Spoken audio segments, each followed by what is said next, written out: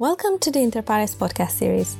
This podcast is brought to you by the Interpares Parliaments in Partnership EU Global Project to strengthen the capacity of parliaments, funded by the European Union and implemented by International IDEA. This series aims to bring parliaments closer to your everyday lives. Embark with us on the Interpares journey as a pilot project as we bring you stories from parliaments around the world. I am Ingrid Walker, Associate Program Officer for the Interpares project, and I will be your host for today's episode. We wanted to start by introducing the program and talk to a few people that have made the project what it is today. The Interpares program is a 3-year project launched at the start of 2019 with a budget of 5 million euros.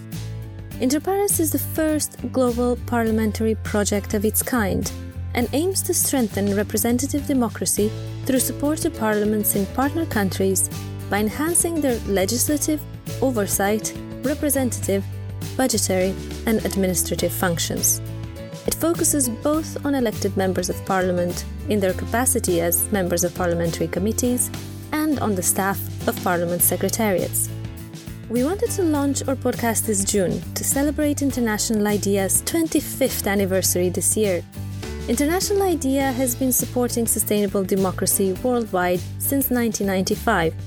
Each team within IDEA has chosen a month in 2020 to showcase their work and mark the anniversary. Have a look at the International IDEA website, idea.int, and at the Interpares website, inter-pares.eu, to learn more.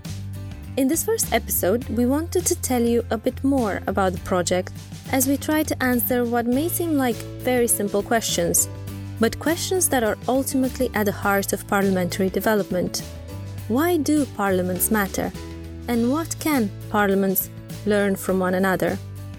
To help us answer these questions, we first sit down with Gonzalo Joro Martinez, Policy Officer for Support to Parliaments and Political Parties in the Human Rights and Democratic Governance Unit at the European Commission's Directorate General for International Cooperation and Development, and as such, the project manager for Interpares at the EU side. Gonzalo, it's great to have you on our first ever episode. Thank you so much for joining us. So you're now in Brussels, enjoying the easing of the lockdown. What was the first thing you did once shops and businesses reopened? Interesting question. Well, I was actually inspired on this by a Spanish writer, Juan José Millás, who was asked the same question, and he replied that he would do nothing special, just stay at home, because for him that was the best expression of being able to use back his freedom again. I actually didn't have any big craving for shopping. Online shopping in Belgium has worked quite well during the confinement, and I was able to buy the few things that I needed, mostly for teleworking better. What I was perhaps more looking forward to is the reopening of museums and so on. I think it's a great moment now to do local tourism.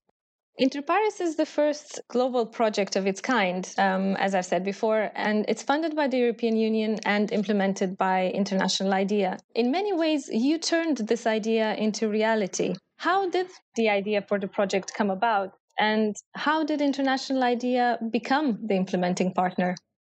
Well, promoting democracy is a key objective of the EU's foreign and development cooperation policies. It's actually in the EU treaties that it should promote in the wider world the values that inspired its very own creation: democracy, human rights, rule of law. As part of this, the EU has been supporting parliaments around the world for many years. And at a certain point, there was consensus among the different EU institutions, including the EU member states, that we should strengthen and scale up EU support in this field. At the same time, EU member state parliaments themselves have their own very relevant experience in interparliamentary cooperation and projects around the world. So in the end, we came up with the idea of a new pilot global EU flagship project on parliamentary strengthening with this very special implementation modality, which is the peer-to-peer approach. So basically conducting exchanges between EU member state parliaments on the one side and partner parliaments around the world on the other. This is in a nutshell how Interpares was born. And as regards partnering with International IDEA, well, as I said, the ultimate goal of Interpares is to promote democracy. And International IDEA is the only intergovernmental organization with the sole mandate of promoting democracy. In the last 25 years, International IDEA has gained a strong reputation as a think and do tank in this field. Besides that, the EU and International IDEA also already had a long history of joint cooperation with International IDEA implementing EU-funded projects in several countries. And there were, of course, other reasons, like, for instance, the fact that International IDEA already had very good relations with other key project partners, like the Interparliamentary Union and Union Women, or the fact that its regional offices work very closely with our EU delegations around the world. All in all, we are very happy with our partnership with International IDEA and truly believe that together we can do very important things under Interpares. Now, you manage the project on behalf of the European Commission. But if you were to take a step back and imagine you are just now getting acquainted with the project for the first time, much like our listeners are, what would you see as the added value of the project? And what do you ideally want to see happen as a result of the project? Well, I believe that the biggest added value of Interpares is the partnerships that it creates at all the different levels. In fact, the full title of the project is Interpares Parliaments in Partnership, the EU global project to strengthen the capacity of parliaments. A wonderful aspect of the project is precisely that it actually aims to bring together, so to say, the whole community of practice around parliamentary development. In addition to International IDEA, it brings together all the EU institutions, the European Commission that manages the project, the European Parliament, and the European External Action Service. Then there's the EU member state parliaments that are at the core of the project. I think the project has actually managed to deepen the relationships between colleagues dealing with interparliamentary cooperation within the administrations of the EU member state parliament. Then, of course, there's the partner parliaments around the world, with which I think they have managed to build strong and trustworthy relations. And beyond the project partners that I mentioned earlier, the project is also keen on working together with civil society, specialized foundations, or parliamentary monitoring organizations, as well as with academia. I think this is the great added value of Interpares. As regards results, the ultimate goal of the project is to contribute towards bringing about real democratic change concerning parliaments. In fact, one of the criteria we use to prioritize partner countries is that they should be undergoing a democratic transition or a political reform process. Some of our first partner countries, like Malaysia, Gambia, Bhutan, or Maldives, find themselves to one extent or the other in these situations. Depending on the country, the actual result would be different. For instance, in countries where the legislative process is not very mainstream, we can, through training or legislative drafting or the sharing of experiences on legislative processes, contribute towards improving the quality of legislation.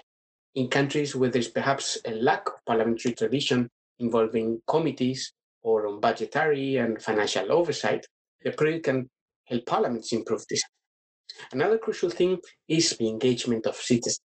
By sharing experiences, Parliament can learn from each other how best to connect with the public, be it either through TV or radio stations, the internet, social media, or apps, by parliamentary education programs at schools, high schools, or universities, or by establishing a petition system. The ultimate goal is, in line with the Sustainable Development Goals, and especially SDG 16, to contribute to strengthening the effective, accountable, and transparent functioning of parliaments to ensure responsive, inclusive, participatory, and representative decision-making. And I think we can contribute toward all this under Interpares. Thank you so much, Gonzalo, for joining us. It's been a pleasure. Stay safe. Our next guest is Dr. Jonathan Murphy, who leads the Interpares project on behalf of International IDEA. Jonathan is an international expert in the field of democratic development and has focused specifically on strengthening parliaments over the past 20 years. Thank you for joining us, Jonathan. You have worked with more than 40 parliaments in Africa, Asia, Europe, the Americas, the Arab region, and the Pacific.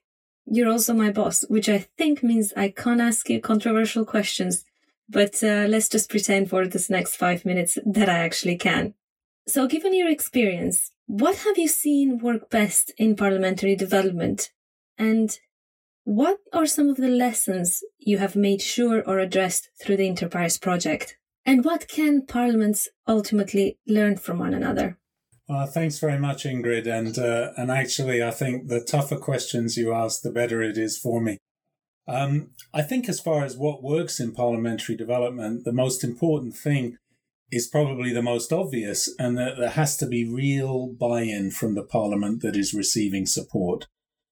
Typically, in my experience, the best support is provided and received when there's been a democratic opening in a country, when new parliamentary leaders are keen to build a stronger institution based on international best practices. I worked in Tunisia from 2012 to 2015, for example, after the Jasmine Revolution of 2011 established the first democracy in the country's history. The new leaders there, they were so enthusiastic to learn from examples anywhere in the world that could help them strengthen their parliament. So they were interested in learning from South Africa about gender equality. They were interested in lessons from Canada on finding a balance between freedoms and responsibilities. They were interested in how to provide proper oversight in a country where government had never been held to account. So it was a real pleasure to work there because there was this real desire to learn, this real openness. But I have to say, on the other hand, I've come across many cases, too many cases, where it's the donor or the parliamentary development agency that drives the project. And the beneficiary parliament might not really be interested. But of course, they don't want to appear uninterested or ungrateful. And I recall one evaluation of a long-term parliamentary project in a country in southern Africa, where at the end of the project, in which unfortunately not very much was achieved, the evaluator asked the parliament what they had thought of the project, and the parliament said, well, actually, they'd never been asked if they wanted the supports provided. So the really important thing is this has to be driven by the parliament, by the needs, the wishes of the parliament themselves. So Inter-Pares is driven very much by the wishes of the beneficiary parliaments, what we call the partner parliaments. The process starts by them expressing an interest. We had nearly 40 saying that they wanted to be part of the Inter-Pares partnership, even though we can only set up around 20 in the 3 years we're operating. So we sit down with each of the parliaments that are selected, there's about 5 every 6 months, to really focus on their needs, on the reform priorities they've identified. These can be really varied, from help creating a consolidated set of laws to developing a school curriculum on what is a parliament for a country where parliament had previously just been a rubber stamp. On that basis, we develop a draft support document. We distribute that to all EU member state parliaments for them to express interest in the specific priorities where the partner parliament has asked for help and support. And so far, we've had really positive responses, with EU member state parliaments offering support to all of the partner parliaments' priorities. And that's where the second key aspect comes in. It's the peer-to-peer support. Parliaments learn best from practical examples, and this is where the support of the European member state parliaments is so valuable. The European Union, it's the great democratic success story of the past half century, and national parliaments are at this core, at the centre of democratic processes in each member state. Let's not forget, almost half of the EU member states were not democracies 50 years ago. They've come so far and have so much to share with parliaments in newly emerging democracies. Now, with the pandemic, of course, we've all been working from home, and you actually rushed to reunite with your wife in Ireland as the borders were closing mid-March, which is actually a pretty lovely story. I have to ask my wife if she was happy that I showed up late at night at the door saying, I've come to move in on a permanent basis for the next while. Usually we commute. But we live next door to the Wicklow Mountains National Park. So it's been wonderful every day to go out for a good hike. But in practical terms, what has this meant for the Inter-Pares project and how activities are going to continue? Of course, for any program that's based on exchange, face-to-face is usually the preferred way of sharing knowledge. And Parliament, it means a talk shop, a speaking house. And so person-to-person exchange is the preferred way. It makes dialogue, it makes relationship building much easier. And we had to cancel numerous inbound study missions and outbound travel by European parliamentary experts when the pandemic hit. But we have been able to refocus our activities. Some of the examples, we are developing an e-learning program which will provide 5 modules on core parliamentary functions and key thematic areas such as parliaments and climate change. And that's being developed in conjunction with the EU member state parliaments and their experts.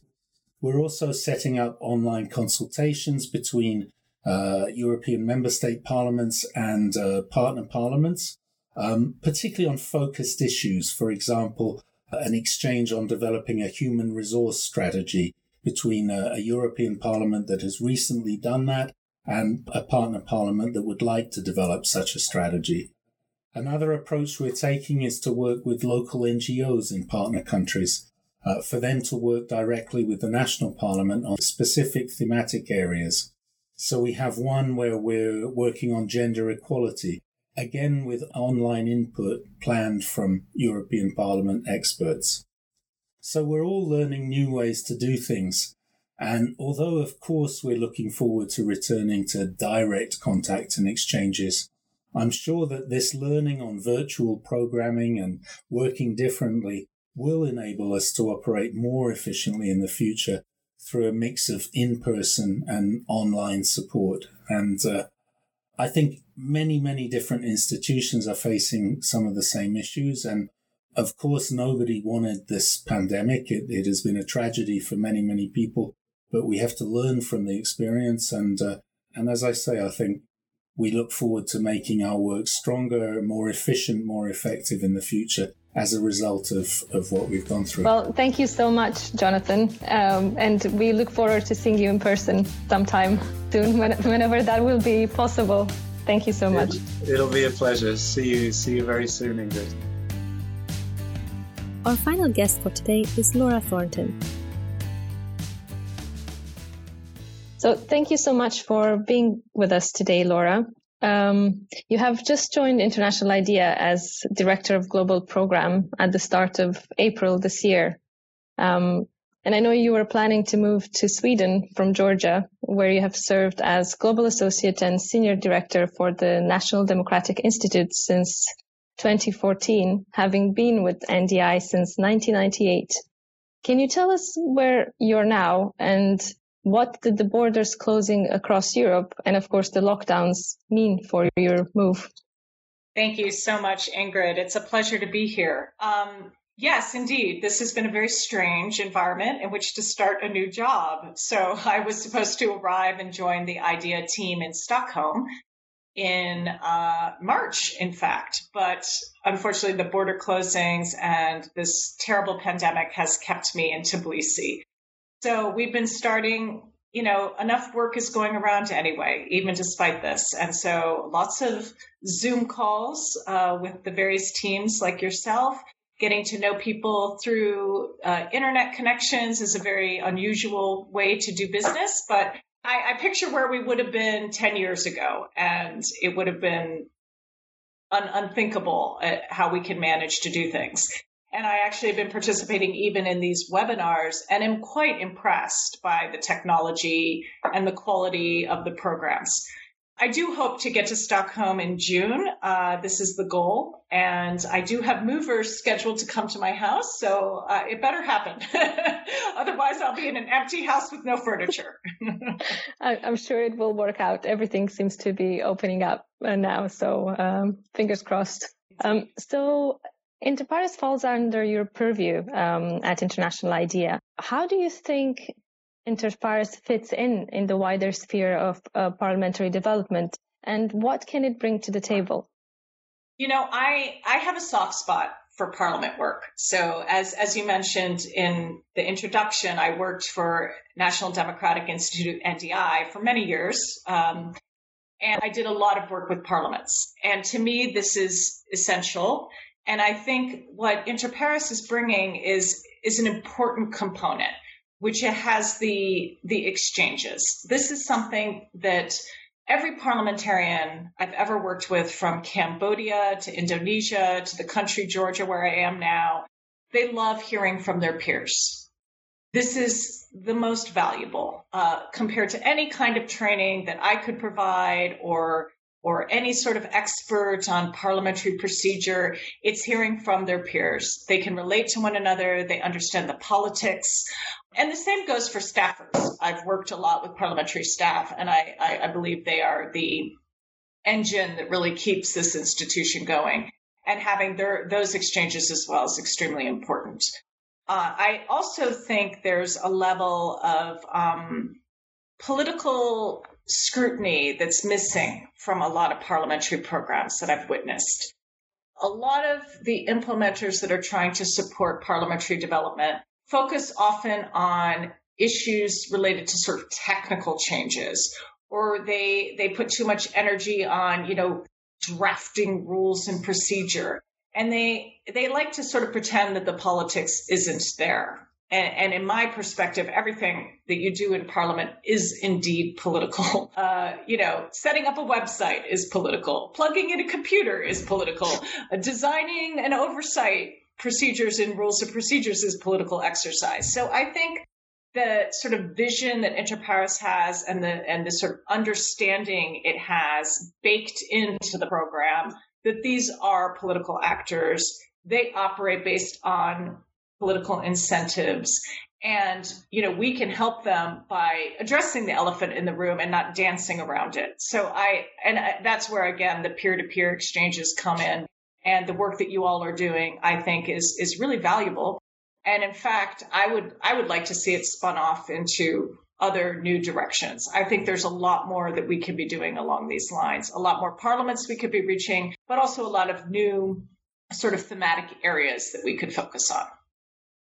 My next question may sound rather simplistic, but I think it is an important question that we need to address. Why do parliaments matter?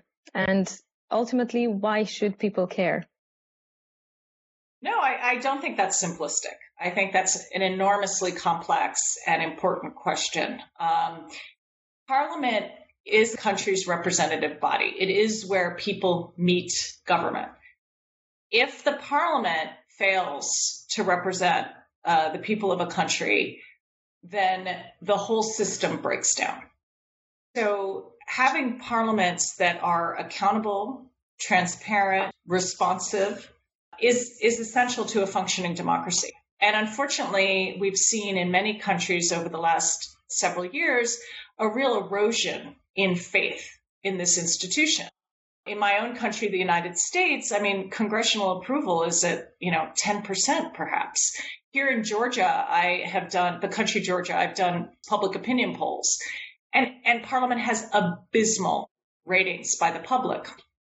And the problem with that is if people have no faith in their representatives to represent their interests and pass legislation that means something to them, then they lose faith in democracy. And then that's when other forces can really take advantage of that vacuum. So you see the rise of far-right populists, undemocratic movements, illiberal movements, or even religious movements that come to the fray to replace Parliament, because Parliament is not serving the people. And then we can see serious democratic backsliding. When citizens lose faith in the organ where they're represented, then they're going to lose faith in the whole experiment of democracy. And we will see continued slippage. So our attention on ensuring that Parliament is serving its function, particularly its constituent relations, representing the people that voted for it, talking to citizens, getting their input, conducting casework. That's one incredibly important angle of building trust. But there's also another important angle, which is the role of oversight. If we don't have functioning developed parliaments, we can have executive overreach and abuse. Budgets won't get spent properly.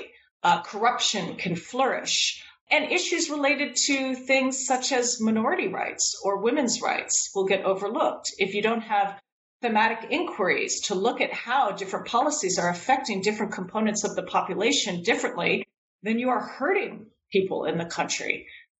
So there's millions of different important functions, and Parliament is sort of at the center of ensuring that the democratic experiment that we're all in works. So I think that we need to be continuing to focus on this, continuing to help parliaments strengthen internally, and also working on the supply side and the demand side. We also need to be helping citizens engage. What are mechanisms they can do to get more involved and get their voices heard? It's not a one-way street, and it really requires active participation from the public. What are ways we can do to sort of create that energy, create those fora for participation, create those channels? And I think the pandemic is really exposing this as well. We're having to move to more innovative, more tech-based methods. And perhaps that's in some ways a good outcome, that we can be less reliant on sort of town hall meetings and physical interactions and going and visiting Parliament in person and knocking on the door. But if we can create more open governance spaces so that people can participate online or through their mobile phone or in other ways, that actually can perhaps make it more accessible in the long run. I mean, in a way, it has opened up creativity. And I think that that's important because we've been operating in some ways, parliaments are so old-fashioned. And they need to adapt and be more flexible and creative and evolve. So maybe this has brought exactly. Thank you so much for joining us, Laura, and hope everything goes well with the move to Sweden. Thank you, Ingrid. Thank you for listening to this first episode of the Inter-Pares Parliaments in Partnership podcast. Subscribe to the Inter-Pares podcast on iTunes or Spotify. You can also listen to the podcast on our website at inter-pares.eu. A big thank you to my colleague Elena Botanina for steering this initiative. See you next time.